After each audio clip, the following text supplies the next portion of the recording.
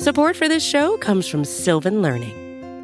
When children love learning, they can tackle any challenge life throws at them. Sylvan's Insight Assessment can help you determine if your child is ready for what's ahead.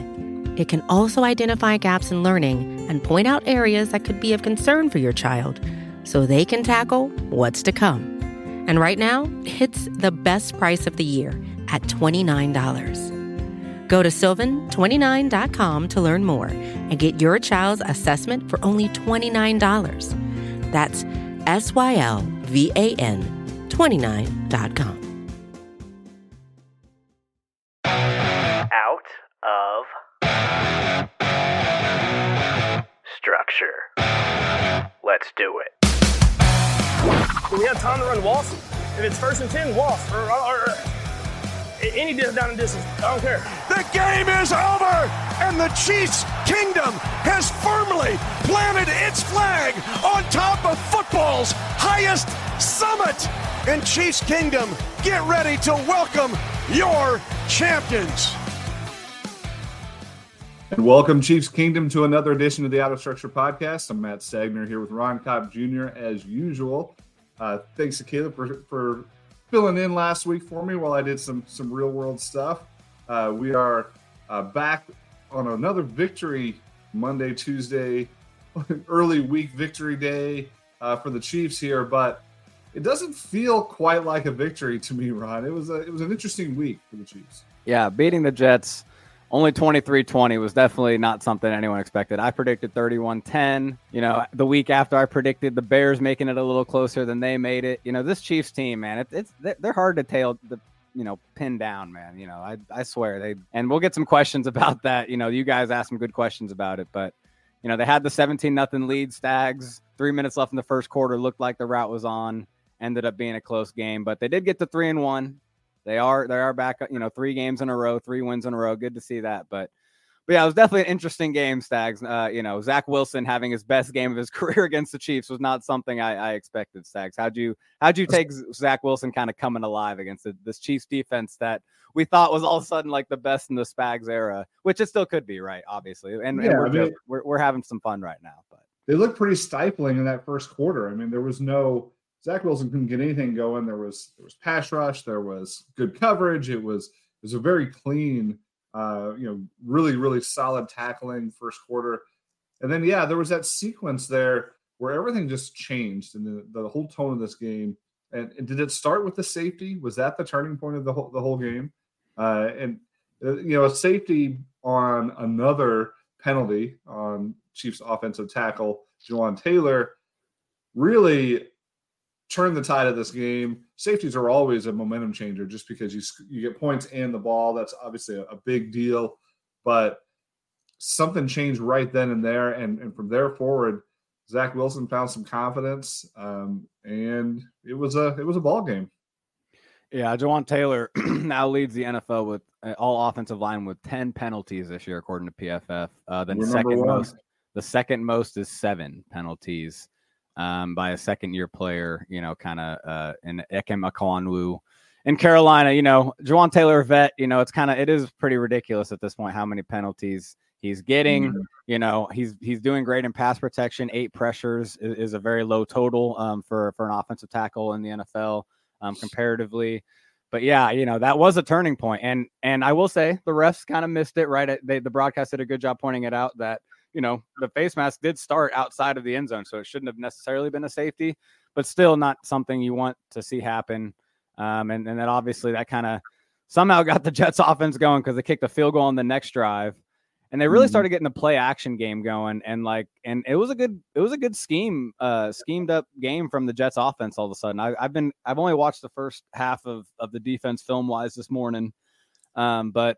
After, like you said, a stifling first portion of the game, Zach Wilson got in a rhythm because the Jets kept going play action. They kept going heavy protection, not letting the pass rush get there. And Garrett Wilson did, find space. Other receivers found space. Allen Lazard made that big play over Trent McDuffie down the field. It was kind of an interesting game, a good test for the Chiefs defense and maybe a little wake-up call that, hey, even if you're playing Zach Wilson, if you're not on your P's and Q's, especially in the secondary, you can still make some big plays happen. So, But yeah, I mean, obviously, but then Zach Wilson happened, right? Sags. Then he fumbles the snap, and with 7 minutes left, they didn't get the ball back, and that was the coolest part to me. That was shades of the Super Bowl this last year. I had that kind of image in my head all the way down to the sliding down at the goal line to run the clock out. That was to kill 7 minutes is absurd, especially for this Chiefs offense, which is not known for that necessarily. But you could tell that they knew situationally what they were going to do there, and a lot of it came down to running Patrick Mahomes. I wrote the winners and losers column this week as usual, and very unusually, I put Patrick Mahomes in both columns. Patrick Mahomes running the ball was a winner, and Patrick Mahomes throwing the ball was not this week. Yeah, no, I know. I thought that was funny. I got a good chuckle out of that because you're right. Like Mahomes running the ball 51 yards. He had, I highlighted it in an article, actually should be out for the site by the time people are listening to this. He had 4 impactful first downs on his legs. Actually, one of them was the fumbled snap that we all of a sudden got a quarterback sneak out of. First quarterback sneak since the Denver game. That's all it took. But then he had the Super Bowl, the shades of Super Bowl, like you just mentioned, the same drive, that 25-yard scramble up the middle where he finds space and takes advantage and gets a first down. Obviously, there's a holding penalty on the defense on that play, so it would have been a first down anyway. And then he has the scramble to ice the game. Chiefs bettors at -9 or 9.5. You got to be sick. I mean, I know I didn't bet him. My grandpa did. I shout out Don Kopp. He's got to be sick. He's got to be sick. He was sick, I should say. But I will say, I have this cool stat from the game. The Chiefs had 12 first downs over their first 9 possessions in the game. The last 2 drives of the game, they had 12 first downs itself. So they doubled their first down total for the game over the last 2 possessions, because it wasn't just that drive. It was the second to last drive. I believe I have it here, 14 plays and ended in a field goal. So the last 2 drives for the Chiefs were 29 plays, about 14 or almost 15 minutes of time of possession.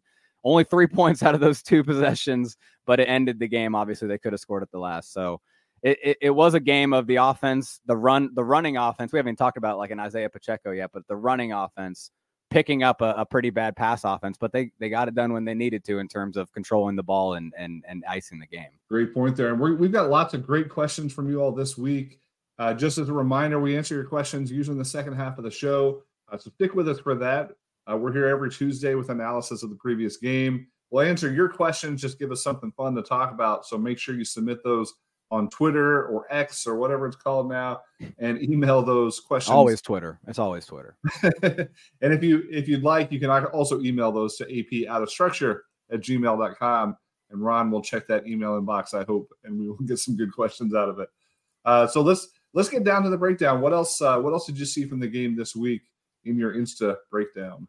Yes, I do the Insta breakdown for the site. You mentioned your winners and losers, so we both have some post-game responsibilities. And yeah, I liked your winners and losers mentioned about Mahomes' running attack. We just talked about that. But the real theme of the game was Isiah Pacheco. He was the offensive player of the game for me. He had a career game, both in rushing yards and total yards, because not only did he have 115 or 16 rushing yards on the ground and had the 48-yard run to get the scoring going, which was a great, I love the call by Andy Reid. I'll break it down real quick. They got Donovan Smith as the left tackle, right? But they bring Jawan Taylor over from right tackle to kind of a tight end next to the left tackle. It's called an overload formation. They're going to run power to that side, which means those guys are down blocking, collapsing the defensive line. Trey Smith's pulling into space. He's just going to latch on to the play side linebacker, which happened to be this poor, safety. I think he was just coming down in the box and he didn't know it was coming, man. Pancake City all of a sudden, and Pacheco was gone. I will say Donovan Smith, shout out, the veteran got away with a savvy little hold there, kind of holding onto an ankle of a defensive end. And Jermaine Johnson did shout it out on Twitter. The Jets defense is salty, Stags. We haven't talked about that yet, but Ahmad Gardner's salty, Jermaine Johnson salty. And that play, there was good reason. I mean, Donovan Smith basically held onto his ankle for a solid second. But anyway. Isiah Pacheco has a huge game, and I do want to shout out too, though, his ability in the check down game. He had 3 catches for like 40 yards. He made the most of those plays when I feel like sometimes he doesn't, and so it was just a good, really overall game from Pacheco. Yeah, he was huge, and he brings that energy, that fire that the team needs sometimes. Every single time against the Jets, when the offense needed a spark, it was Pacheco. Like that was really cool to see. He's always sort of been that guy, but they don't always give him that many opportunities. He had 20 carries in this game, plus the 3 targets, turned into 3 catches, 23 touches for Pacheco. I think we've talked about this before. He's one of those guys that needs volume to get going. Clyde is the same way, frankly, and he did not have a solid game. Clyde didn't. He just wasn't able to get going out of the blocks. But I think both of those guys need volume if you want to see any kind of production out of them. So you can't really judge a guy on 3 or 4 touches. Get him 25 touches, over 20 touches a game and see what they can do. Pacheco was a monster all day long, consistently brought that energy. I love seeing the tweets about him running like he's angry at the ground. Like this is a really this is just an impactful, energy giver for this offense. And they really, and I know we have a question about this, but I'd love to see them stay balanced like this going forward. Well, and they really fed into that energy, probably being back in his home state. I didn't think about it going into the game, but they kind of kept mentioning it. And anyone who watched the latest episode of the franchise, I will say another great episode, production by the Chiefs. They highlighted Pacheco, kind of, high school, his hometown in Jersey, kind of a small town, small school. And, he went back home Sunday night and had a great game. So shout out him. But, on the flip side of the offense, there was the passing game, right? Not as pretty. We saw it early. We saw Patrick Mahomes find Noah Gray down the field early for a huge touchdown. That was cool to see. We saw some things, with Kelsey. Kelsey got open, but man, Mahomes just at some points just forced the ball a couple times where you don't normally see him force that pass. I kind of mentioned it in my AP Premier. Shout out the newsletter that we send out from Arrowhead Pride. Make sure you subscribe if you're interested. I give kind of, a more opinionated, analysis of the game each week. And something I mentioned is just that, these first few weeks, he wasn't testing those tight windows and he was holding on to it. And we were kind of complaining about like, okay, receivers aren't getting into these windows and finding them. And Mahomes just isn't triggering because of it. And that's why the pass offense is kind of slowing down. Well, this game, these couple times, he just triggered into him kind of for no reason to me. Like both of them were not open, in my opinion. He had to have the perfect pass to even get him there. But even if he got him there, his receiver is going to get crunched by 2 or 3 defenders because it's in between a really tight window downfield. They were interesting passes and interesting decisions to me. Both times he wasn't pressured. He was kind of in a clean pocket where he was kind of navigating the pocket and kind of had time to make that decision. So, it was one of those games where the Jets defense really made him uncomfortable. We've seen this against guys, defenses like Tennessee last year, against Denver at times in the past, where he does have those rough games. But Stags, what he always does in these games is use his legs. And it's funny, I noted this in my article. 8 of the 9 times he's rushed for 50 yards in his career, he's had less than a 90 passer rating. So he does it when he needs to. And this is a perfect example of that, because the passing game, he was just not feeling himself and no one was getting open. I buried that point in that no one was getting open, but this time it just seemed like he forced those throws into tight windows instead of the 3 weeks prior. He kind of was being more casual, or being more conservative, I should say, and not testing the tight windows. For some reason on Sunday, he kind of forced his way into it a couple times. And it wasn't just that he was forcing them; he was forcing these touch passes in a way that's not really him. It's not like he's ripping it in there like he's able to. Those were spots where you had to drop this rainbow in a bucket, and it just. Yeah, something was off about that. And I don't, like you said, maybe it was the defense, maybe it was people not getting open, but wasn't his day. At least 3/4 of it wasn't his day. But yeah, he was brilliant on the ground, and Pacheco was the man. 204 rushing yards for the team, 5.8 yards per carry on average, which also happens to be Pacheco's average, 5.8. So you've got some real success there on the ground. Even Sky Moore getting a couple of carries. He had 2 for 19 so averaging almost 10 yards a carry on his 2 carries. One was 11 yards, one was 8. So, there's not necessarily how you want to see Sky Moore used, and not necessarily how we hope to see him. He didn't have a catch on 2 targets.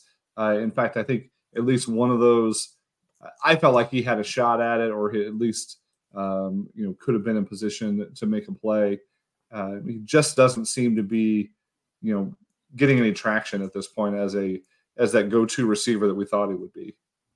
Yeah, no, you're right. That first third down of the drive, I called it a 3-and-out on Twitter, just, late night brain. Obviously it was a later in the drive. It could have extended a drive and maybe scored a touchdown, but sprint right. This is a very, very fundamental play in the Chiefs offense. A lot of times on 3rd and short, they love to do is Tyreek with anybody with any sort of, ability to create separation at the top of their route, like Sky Moore should be able to with the 10-yard split, with the things we've seen him do in his career.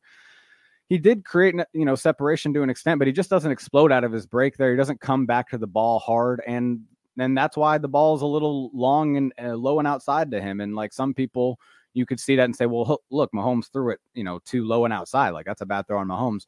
To me, if you watch Sky, he just is way too casual coming out of the break. He just kind of turns and waits for the ball to be on him. You got to drive off. He gets 3 yards past the first down marker to have all that space to drive hard and get away from the corner. Because if you're casual out of your break and the ball's, ball is inside at all, and you don't drive hard, like that corner's going to jump it and get a pick. So yeah, it to me, that was on Sky. I highlighted that on Twitter, and those kind of things are just, it's the stuff we kind of saw with McColl at times. I hate to say it. And, the thing with Sky is he doesn't have that trait that McColl had to keep him in the rotation. So if Sky doesn't, get this chemistry with Mahomes together, he's going to get phased out for a guy like Rashee Rice, who again turned 3 catches into 32 yards, had an 18-yard reception at one point.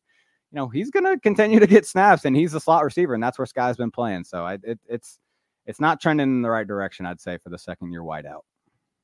I would agree there. One that I thought was interesting, and I'm curious to get your take on, is Kadarius Toney. He had 2 plays back-to-back that he made that were tremendous plays, showed a lot of toughness, a lot of grit. His stats, again, nothing to write home about, 2 catches, 22 yards, but those were big plays. They were back-to-back, and then they didn't go back to him. I'm curious. Again, I thought that was a small positive sign from Toney, but then the usage still isn't there. He's getting snaps. He's just not getting not getting the ball. Yeah, no, it is odd. He only had 17 snaps all game. Blake Bell had 16 snaps. So you're talking about, Blake Bell and Kadarius Toney being on offense the same amount. That's not how it should be, in my opinion. And that might change if again, a guy like Sky, who is getting these jet sweeps, he did get 19 yards, right, Stags? That's great.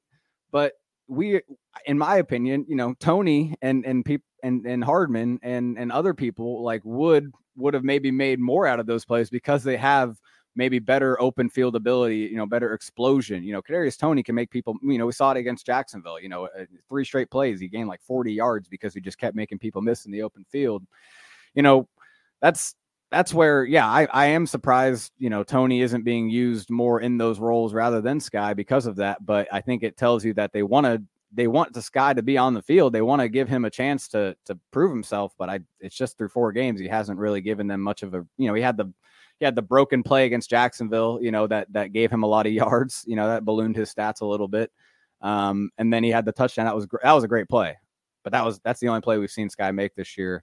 Yeah. And so Toney, it's like Toney's made plays. He's had the drops in week 1, but he's made plenty of plays. So, I think you're just going to, if Toney can stay healthy, prove he can stay healthy, which he had the toe injury, I guess, recently, right? That he was limited in practice at one point.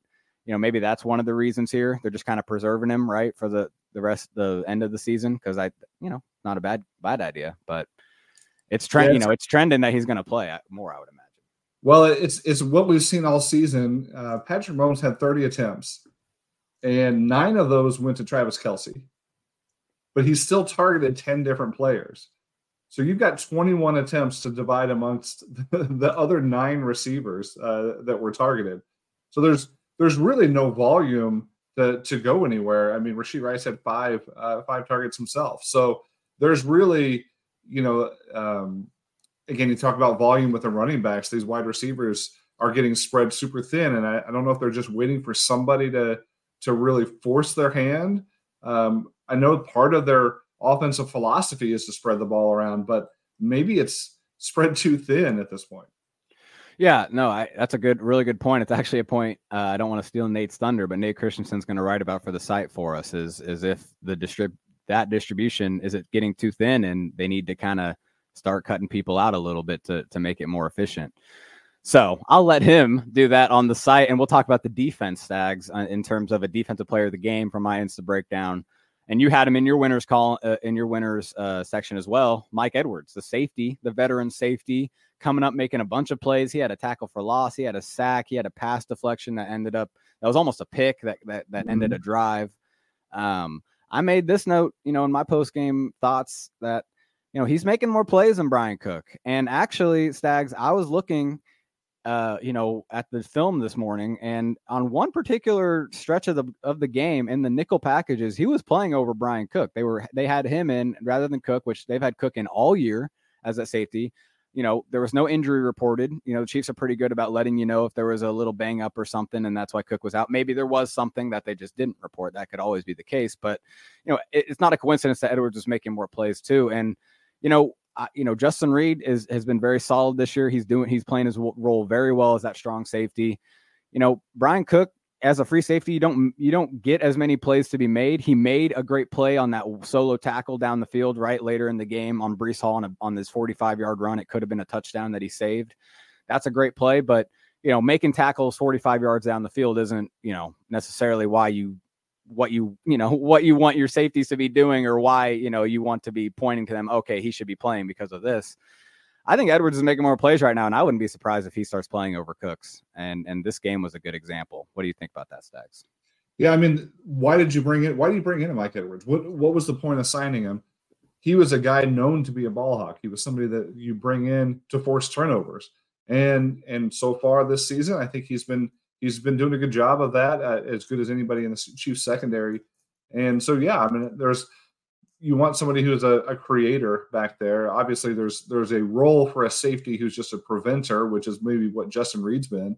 But you also like to see that creator from the safety position making plays. And yeah, maybe you go with the hot hand a little bit more. I don't think it's an indictment on Brian Cook's career. I just think, there's going to be maybe a little bit of a shift towards Edwards. They need somebody who's going to cause turnovers, and this defense has been very solid. But you need that to get to that next level. I think they need more turnovers, more big plays out of the defense, positive plays out of the defense, and maybe Edwards gives them the best chance to do that right now. No, it's a really good point with the turnovers, because if you think about all their turnovers this year, like they've run into a few of them. Wilson fumbling the snap is not a caused turnover or forced turnover. You think about week 2, the lateral pass, with Lawrence, that's a fumble. That's not a forced turnover. McDuffie has had these 2 forced fumbles, but you're right. This team isn't creating turnovers right now. And Edwards is one of these guys that almost did this week. He was the one who almost jumped that route and got the pick. And again, like you said, he's known for being a ball hawk.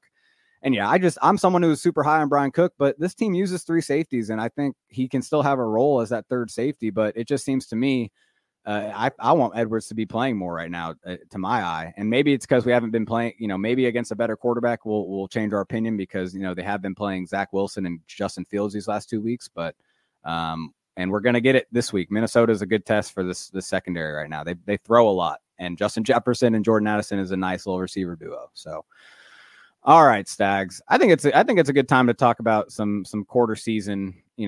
You always talk about how the NFL season's in quarters, right? What does Todd Haley say? I don't know. What does Todd say? What does Todd Haley say? I don't remember a lot of what he said. Most of it you can't repeat on the air anyway. So. That's true. That's true. Well, the NFL season's played in quarters, right? I mean, although not anymore. Not anymore. Yeah, quarter-ish. Technically, the quarter of the season will be over after the first quarter of the Vikings game, right? So there's we'll check in then. No, Todd Haley did like to look at the season in quarters and say the goal is to win 3 out of 4 in each quarter. Chiefs did exactly that this quarter. They lost the first game, won the next 3. So 3-1 in this quarter. You can check that box, because if you do that 4 times, you end up at least with 12 wins. pretty likely to win your division and be in the playoffs and have a shot at everything that you've worked for that season. So I think it's a pretty good way of looking at it. It helps you, if you take a loss, it helps you sort of contextualize that and say, we can move past that as long as we get back on the horse for the rest of that quarter. But yeah, Ryan, you did some research here, and I'd love to hear some of the stats you came up with. Where do the Chiefs stand statistically in this quarter of the season, or this what would be like 22% of the season? Yeah, no, it's you're right. 3 out of 4. That's all that matters. We're moving on to the second quarter. Spags always talks about, this is something that Steve Spagnuolo does say, that he, after that first quarter of the season is when he really feels like he can start, doing what he wants to do with the defense. He's kind of learning that first quarter. And we've seen that with Spags' defense over and over. What's really interesting is Spags' defense is already doing a lot of creative stuff through a first quarter. So look out, apparently. But no, let's start on the offensive side of the ball, Stags. I have, a negative one about Patrick Mahomes, but it is just, noteworthy about how ineffective this pass offense has been so far. If the season ended today, Patrick Mahomes' 2023 season would feature career lows in completion percentage, yards per attempt, passer rating, and his interception rate would be his career high. So he's basically having, efficiency-wise, his worst year through 4 games. And that's just, a symbolism or a representation of how, ugly, clunky this pass offense has been. And it's the receivers, it's Mahomes' confidence in them, it's his trust in maybe, the pocket at times, it's, and not Kelsey kind of, maybe having a slow start to the season, but it's just a way to contextualize that, we are seeing, one of the ugliest stretches in Mahomes' career right now. It's only going to get better. This truly is one of the worst. That's funny. It's funny to hear you say that out loud, because Mahomes so far has 1,006 passing yards. So he's on pace for over 4,000 yards this year. Certainly not 5,000 like we're used to, but he's got 8 touchdowns to 4 interceptions. So that interception ratio being the highest of his career is still 2-to-1 touchdowns to interceptions, which has kind of been the benchmark for quarterbacks for a long time.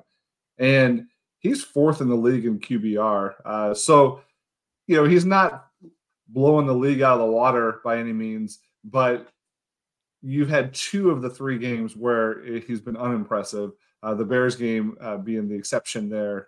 And so it is interesting. So I guess you could say 3 of the 4 games, but it's interesting that even Mahomes' worst is still top 4 in the league when it comes to quarterbacks. That's just how good he has been over his career. Yeah, I know. And he is still up there in yards, but like completion percentage, and this is a testament to his receivers, he's 21st in the NFL in completion percentage right now. That's low. But again, that's not a quarterback stat a lot of the time, right? And maybe we can check, drop rate. He has, he's up there in it. But I have an interesting one for you here. According to PFF, Rashee Rice this is against zone coverage, has 11 targets, 11 catches, 127 yards, and 6 first downs. That's against zone coverage. All right. And that's why he's playing a lot, right? But against man coverage, he has 5 targets, 0 catches, and they did give him a drop in one of those. So, and to go with this, Travis Kelce this year against man coverage is registering a 0 passer rating when targeted. He has only caught 1 of the 5 passes thrown his way in those situations, and another of them was the interception he was thrown to in week 4. So basically what I'm getting at is the Chiefs' best playmakers right now are still not beating man coverage, and that might be our biggest flaw right now, is that we don't have someone necessarily beating man coverage. Yeah, that's or zone coverage. It used to be the case that you could not man up against the Chiefs, right? They had too much speed. Right. They would just burn you deep. That just wasn't a thing that's not a smart thing to do against Tyreek Hill, obviously. Still isn't in Miami. But now all of a sudden the Chiefs can beat zone only. That's an interesting stat and not that surprising based on the way both of those guys have played. Obviously they're in very different points in their career, but they both have a little bit of that zone beater ability on tape. Kelce, you hope that this isn't a sign that he's struggling more, is athletically late in his career. but you would like to see somebody step up to the plate there and be able to beat man. Kadarius Toney should be able to. Sky Moore, as we talked about, with his ability to run routes, should be able to beat man coverage. But so far, it's not happening near enough. Yeah, no, that's the thing. They're the only two beating zone coverage right now because everyone else is struggling to in general, and that's why the pass offense is looking so bad. And then, but just in general, they're not winning against man coverage. And then here I have Sky Moore, when he is being targeted this year in general, is registering a 71 passer rating right now. Last year, I believe it was 73. So we're not seeing an improvement in that area in terms of Mahomes, having success getting him the ball. But let's look at defense, because it's always good to kind of look at where, the defense is stacking up right now. I had a tweet last week about where Karlaftis stacked up in the NFL. Well, here we go. Through 4 weeks, Stags, these are the only players with more quarterback pressures than George Karlaftis in the NFL. Aiden Hutchinson, Micah Parsons, Max Crosby, Myles Garrett, TJ Watt, Aaron Donald, Khalil Mack. That's the list. The only players with more pressure. I mean, I've been saying it all along. George Karlaftis is an elite pass rusher in this league. I don't know where you would ever get the impression that that he wasn't right that high. No, he's been great this year. He's been great this year. He's really feels like he's moving quicker. He's more decisive. He's got more counters and moves than he's had in the past. And he's definitely benefiting from Chris Jones being back. That was a big deal for him, for Chris Jones to come back and draw some of that attention and chase some players into his arms and vice versa. I think those two seem to work pretty well together. So I'm happy to see Chris Jones and George Karlaftis putting up good results, and it bodes well for the defense in the future. Well, yeah, and if you bring in if you take out week 1 when Chris Jones wasn't playing, which obviously changes up how everyone's going to succeed, right? Since week 2, these are the only players with more pressures than George Karlaftis: Micah Parsons, Max Crosby, and Aiden Hutchinson.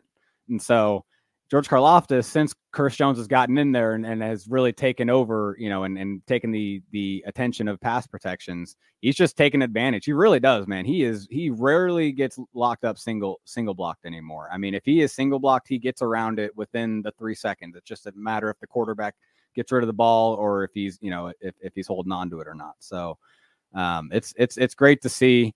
But he still does, he's not the most dynamic rusher, so he still has to win with that effort and that consistency over and over. So it takes a toll on you doing it over and over throughout the entire season. So we'll see if he can keep that up. But definitely shout out George Karlaftis. But before we move on, just some other general Chiefs stats, from the team, how the kind of it stacks up within the team. PFF tracks defensive stops, which is like tackles that constitute a failure. So not just any tackle, but a tackle that really does, effectively stop the offense from doing something successful. Drew Tranquill has 4 more than anybody else on the team. And he has played a limited snap count through the first 2 weeks, and obviously has started these past 2 weeks with Nick Bolton out. But he is just all over the place. But it tied for second is Leo Chenal, who is also on a limited snap count, not playing as much. And Trent McDuffie is actually tied with Leo Chenal, and so is Mike Dana. So you're talking about those 4 guys. Mm-hmm. We love touting these guys as guys that get around the ball. But, man, I love how the stats bear it out, because a guy like Trent McDuffie, someone that I maybe questioned if he could be a Snead kind of player in the slot, he's playing like he can play against the run and really fill. Absolutely. All of those guys have been so solid. Tackling's been good out of each of them. You're right. Drew Tranquill, you can't miss him on the field. When he's starting or when he's out there, you see 23 flying around, and it really does. It really does make a difference. It's, first of all, startling just to see that number on a linebacker, but also he's gotten in some really good work in the first couple of weeks. Known as strictly a pass coverage guy, he's obviously, he had over 100 tackles last year. He's not just a coverage backer. He's really a pretty good all-around linebacker at this point. He got beaten once in coverage this week, but it was on a play where you can't really fault him too much, I don't think. Yeah. No, it was a tough play, but definitely a good play. I want to shout out also Joshua Williams, because I know the the attention's been on Trent McDuffie, right? He's been PFF's highest graded corner. People said that, or they showed that. And, I don't like just looking at PFF's grade, so I don't really, care too much for that. But I do like their stats on catch percentage, passer rating against when targeted. Here's Joshua Williams' stats this year. He has allowed 3 catches on 8 targets, which is a 38% catch rate. And he's allowed a 48.4 passer rating when targeted this year in those 8 targets. So if you give me a second and you talk about catch rates among starting cornerbacks in the NFL, 38% is quite the number. And so, I'm going to filter out this right here real quick and give you guys a little bit of a reference point, because you're talking about guys like Trayvon Diggs and Martin Emerson Jr. Ahkello Witherspoon is the only guys with a lower catch percentage this year among starting cornerbacks than Joshua Williams. And he's not a starter necessarily, but he is in the nickel package and he has enough snaps to qualify. So, yeah, I mean, he's having one of the best, catch rates in the entire NFL among corners right now. Yeah, and considering he's really been in a competition for that job his entire career, and this as of number 3 corner, seems like he's won that competition, at least for now. And we always thought he had a great upside with his physical ability, his length. And so, yeah, it's exciting to see him coming around. I mean, how good has Brett Veach and team been at identifying young corners that he doesn't have to pay $1 million, a large amount of money to. You can pay only $1 million and get a guy like Joshua Williams and really, along with Trent McDuffie, along with L'Jarius Sneed, that's a pretty good defensive back room, and they've got depth there. So with Jalen Watson, really, he was inactive this week, I know, but with him laying in the weight, whenever he gets on the field, he seems to make plays as well. Yeah. So really good to see Williams taking that next step. Yeah, well, those are my quarter stats. I just think the Chiefs defense, I think in general, you can just say the Chiefs defense, we have a lot of guys making plays, and that's kind of fun to see, not just the top guys. That's right. And that's what's going to keep this team sustainable and to keep that dynasty talk alive, is when you have a broad base of young players making plays and not just concentrated on a few stars. Now, as we go to break, I want to concentrate on Ron's question of the week. We're going to come up with a good title for this, but what player am I? Ron, see if you can stump me for once. All right, I'm stumping you here. No, we'll see. A player that played for both the Chiefs and Vikings. I was drafted by the Chiefs in the mid-2000s, but I was drafted to play a different position than I was known for in my career. I was allowed to walk in free agency after the last year of my rookie deal, to the chagrin of some, and I earned my first of 4 first-team All-Pro awards that last year with Kansas City. And let's just say I had a very nice number. That's all I'm going to tell you, Stags. I actually am a little perplexed on this one. I thought I had it, and one detail of this is throwing me off. I'll give it some thought while we hear from our sponsors, and we'll be right back with more Out of Structure podcast on the Arrowhead Pride Podcast Network right after this.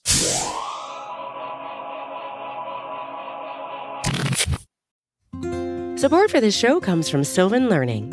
As a parent, you want your child to have every opportunity, but giving them the tools they need to tackle every challenge, that takes a team.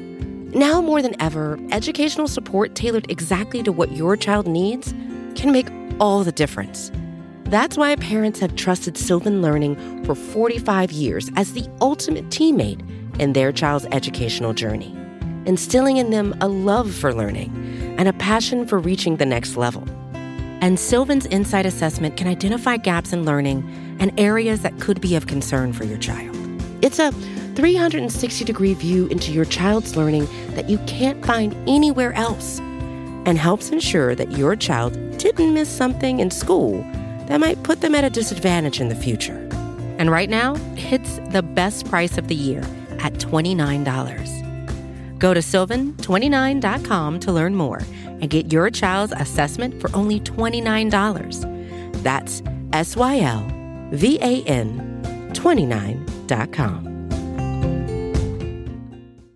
And we're back on the Out of Structure podcast. Thanks for sticking with us for the second half. We're about to get to your mailbag questions. But in the meantime, Ron's got me a little perplexed on his Who Am I NFL Player question of the week. I thought after the first clue, which was drafted by the Chiefs in the mid-2000s to play a different position, I immediately said it's Jared Allen. That's exactly where I went. But Jared Allen wasn't he traded? And he got it. Yeah, no, you got it. He was not. He was just signed by the Vikings. I looked it up. I thought he was traded too, but I wanted to make sure. So yeah, I'm going to call you out on that one a little bit. It looks like on his reference page it says he was just signed by the Vikings, but maybe I got that wrong. That may have been his last contract. He was traded for a pretty substantial package of draft picks. The Jared Allen trade was pretty influential for the building of this team back in 2008.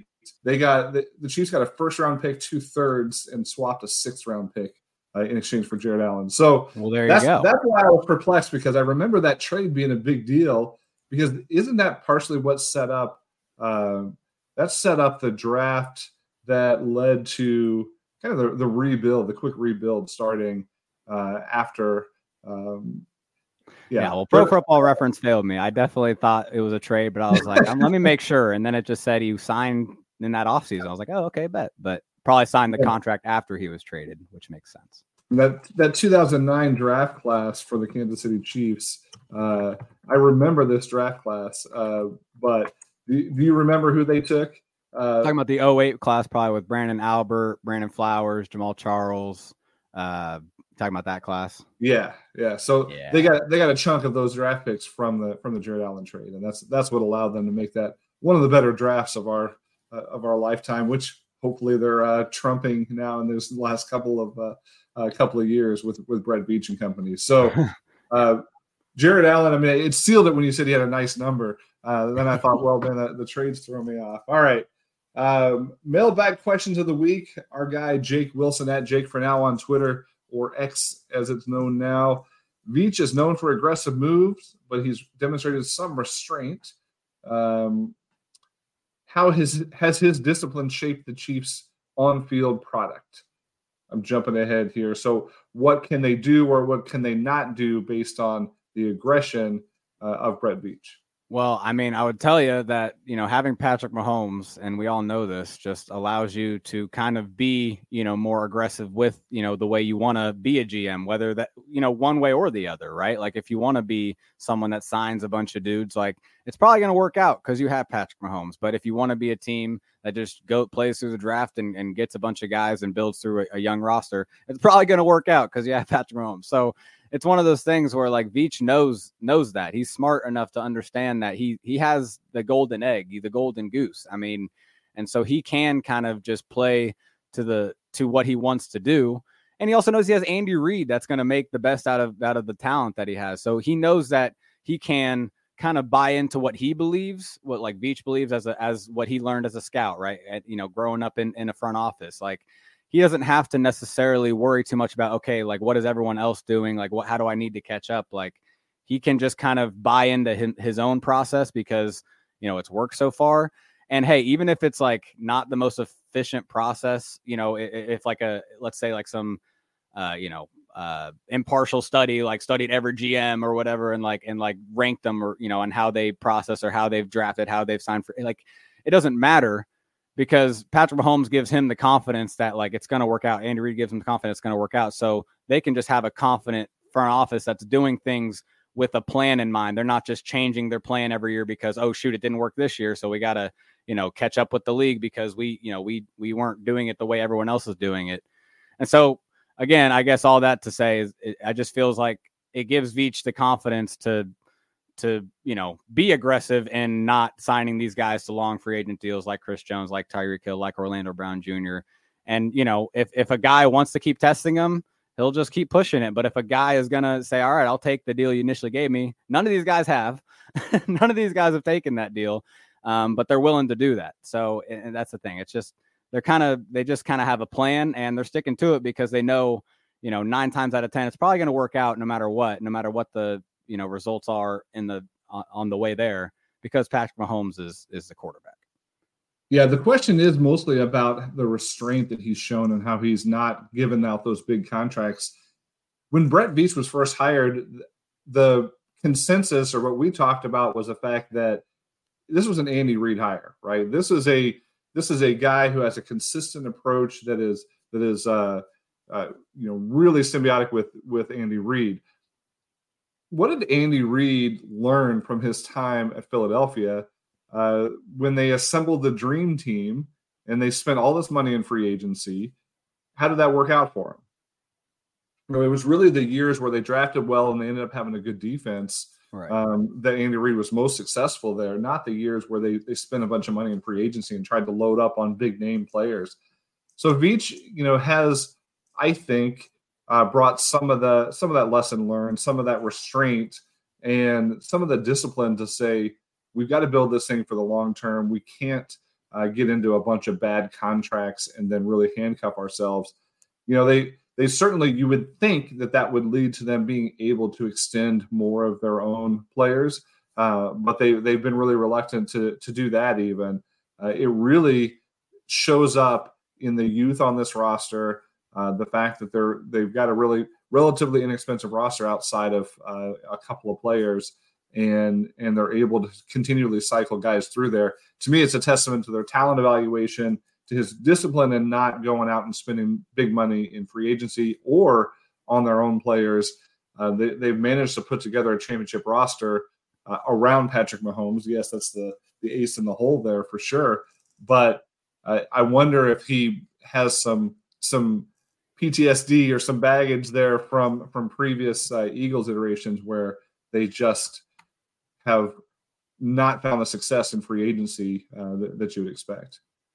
Yeah, and I guess the thing is, I think a lot of being a GM is just like staying true to yourself, right? Or like staying true to what you believe and not coming off, or just kind of saying, oh, shoot, it didn't work this year, so we need to switch it up. It's just easier to stay to your path when you have Mahomes. When you don't have Mahomes and you're in quarterback purgatory, it's easier to convince yourself, look, we got to do it another way. We got to, change directions, change ships. In the middle of kind of a process that we thought was going to take 2 to 3 years, but we're panicking because it doesn't look good on the field. So, because there have been times where Veach hasn't looked good for what he's done, on the field. It hasn't looked good, but yeah, I agree. I think his draft, the draft and the team building, it has been really good around Mahomes these last couple of years specifically. Next question from Thomas Ramirez and from Brian Thomas are both talking about how the wide receivers have not gotten things going yet. Brian's asking, why is that happening? Is it play calling? Is it Mahomes not trusting them and they're not getting open? Thomas suggests does it make sense to use the run game more until the wide receivers get going? I'm going to answer Thomas's part. I think we're unanimous here in saying absolutely they should be using the run game, especially when they can get it going like they did this week. That Jets front is no joke. It's not like they were running against a bunch of nobodies. This is an offense that should be able to run the ball with the offensive line they've built, with the bevy of running backs that they have available to them. They look the best when they're balanced, and it worked really well against the Bears, and it worked against the Jets as well, even when nothing else was working. So 100% they should be using the run game a little bit more. But what's going on with the wide receivers, you think, Rod? I know we've got some articles coming about that, as you mentioned. Yeah, and we kind of mentioned it earlier, but a lot of it is the fact that, first of all, they don't have a true man beater right now. Someone that if it's a 3rd and 5, a 3rd and 6, and the other defense is gonna line up with man coverage, press man, who is going to get separation and win on the route? Kadarius Toney is a candidate, but he is playing limited snaps right now. We talked about that. Sky Moore should be somebody that can do that. One of his best traits should be, releasing off the line of scrimmage and creating separation in that way. We haven't necessarily seen that as much, although the Jacksonville touchdown was an example of that. Man-to-man, he creates separation and gets the back shoulder touchdown. MVS isn't going to do that. Justin Watson's not going to do that. They are deep threats, vertical threats that are going to win, as kind of in deeper routes, downfield routes against zone coverage more often. And so first, that's the number one thing, is they don't really have a man beater. Travis Kelce obviously is someone that can, depending on the matchup, but he also, struggles at times to create separation against, certain man coverage defenders. But hey, against zone, they should always, be able to play well. Well, that's the problem is these young receivers. It's easy. It's harder than you think, I guess, is the way to put it, to succeed against zone coverage or it's harder to be disciplined, I guess, than you think. You think it's okay. You just find a window between two zone defenders and sit down. Well, there's a lot of little details to kind of where to sit down and how often, or how much you should move. And I do think you're seeing some of that with Mahomes and I've even been guilty of maybe, pointing to plays on film and saying, look, Mahomes is not hitting these windows when they're open. But it could just be that these receivers are not hitting their landmarks as cleanly as they need to. They're not kind of settling as early as they need to. They're maybe coming too close to the inside, to the defender, to their inside. And that's, if he leads too much that way and the throw naturally leads that way, it's going to be a pick. And Mahomes kind of maybe feels that, even if it looks like it's an open window, because he can feel these receivers not settling enough. And I think that's the underrated part of Juju Smith-Schuster. He was very good at the zone, settling into zones and finding the zones and over the middle and being a trusted target to catch between tight zone defenders. I think that's another thing. Travis Kelce should be very good at that, right? And he has been this year, and that's where the pass offense has only succeeded, is him against zone defense. Rashee Rice all of a sudden has been succeeding because they're getting him, he's actually doing a pretty good job of finding space in tight and small windows and then getting upfield quickly. That's the other part of this. These Sky Moore isn't getting upfield when he gets the ball as quickly and explosively as you'd like to see it. Rashee Rice, when you see him get the ball, he is lightning quick upfield, and he's getting the most out of those plays. So that's why they're working him in more. But they're the only two. Rice and Kelce are the only two guys really, working those zones well at the moment. Even MVS, I would say, is not doing it as well as he should be. And so all that to say, it's really these receivers. Just, it seems like they're not. The younger receivers are not finding their way against zone as easy as they should. They're missing Juju in that way. But then they just don't have a man beater, and I think they projected to have one in Sky and Tony. But Tony could still get it going. Sky needs to show some improvement. No, it's a good point. And I think at some point teams are just going to, start running a lot of man, right? I mean, and force the Chiefs to try to beat it. So they got to be aware of that and finding some solutions to that, finding some scheming, to scheme it up, find some man beaters, find some things that they can do. I feel like our point earlier is pretty valid. They haven't really found the right mix at wide receiver yet. They're letting everybody have, a target or two a game. I'm not sure that is going to ever build enough chemistry or enough consistency for them to really look like a good, solid unit. And the other thing is, I was thinking as you were talking, is that there's so much we don't know about what goes on in that room and what goes on that field. It takes the quarterback and the receiver both to be 100% on the same page to make a play like that work. You don't know if it was a bad pass or a bad route but you do see, I think you can see on tape that Mahomes is thrown to a spot that he expects somebody to be there. And it's not always the case that somebody's been there. So it would tend to lead you to believe that there's some stuff going on with the wide receivers and their precision there. But it's really hard to tell with any kind of level of certainty. Well, and I would say too, it's always a thing about how Andy Reid's offense is hard for receivers to learn and stuff. Well, it's not just this made up theme, right? It's because he makes them learn all of these different positions, the Y, the Z, the X, and that could be information overload for the wrong person, right? And if they have a bunch of guys that maybe aren't, just feeling comfortable in those roles, it's just going to make it harder for them to run the offense the way they want to. All right. Well, last two questions here from Dean and Justin Olson. In fact, I think we had some late additions, so these may not be the last two, but Dean at Captain Pylon says, Chicago aside, why does it seem like the offense can't perform unless the game is close? Justin points out that the Chiefs seem to look good against good teams and bad against bad teams, wondering why that might be the case. So, do you think there's some element of that Chiefs that play to their opponent or play better in close games and are not comfortable blowing teams out? Yeah, Justin just made me laugh because he ends it with, now this year it's not good against any teams. And it's like, come on, dude. We looked good last week. Don't forget about Chicago already. That's right. Dean didn't forget about Chicago. Yeah, no, it's always been like that with Andy Reid. You know, it drove us really crazy with Alex Smith because, hey, you have Alex Smith. You can't be letting off the gas pedal ever. Like, you know, I mean, you got to, like, that's not the type of court. Like with Mahomes, it's a little different because you feel like, you know, and it's probably it's not good to feel this way, but you feel like Mahomes can always turn it on if he needs to, if a game gets close like this one on Sunday night. Because they did go up 17-0. It did feel like Mahomes was kind of playing carelessly after that. And those were the two interceptions. They both happened after 17-0. And so, yeah, I think there is something to when the competitive juices aren't firing as much for the coaches. You know, Andy Reid's, this is his 20-whatever year doing it. You know, Patrick Mahomes, he's seen so many big games. When those competitive juices aren't firing, they get a little lackadaisical. And they do, you know, I always remember the Rams game last year, Zach. Very random game. At Arrowhead, though, and he threw the pick in the end zone where he just threw it right to the defender. Like, literally just like he was trying to dirt it, but he just threw it right to it. Like, and they were up 26-10 or whatever. It's just, they have these games and they just, when the game is in hand, a lot of times, or they feel like it's in hand, they feel comfortable and like, all right, we got these guys. Yeah, I do think Mahomes isn't as on point as he needs to be. So, the funny thing though is New York's a really good defense, so he shouldn't have been feeling that way. But it's just that 17-0 start might have helped. Do you have any other questions out there? I thought there was a couple that came in late. Well, Thomas Ramirez asked us about the run game. That was a little later, but he also asked us about, you know, if there's any receivers we would be looking to trade out or trade for out there. And you know, I mean, to me, that could be the solution, Stags. I don't know how your thoughts on it, but you know, I'm good. I want to see them kind of, you know, trial by fire, right? Trial by error.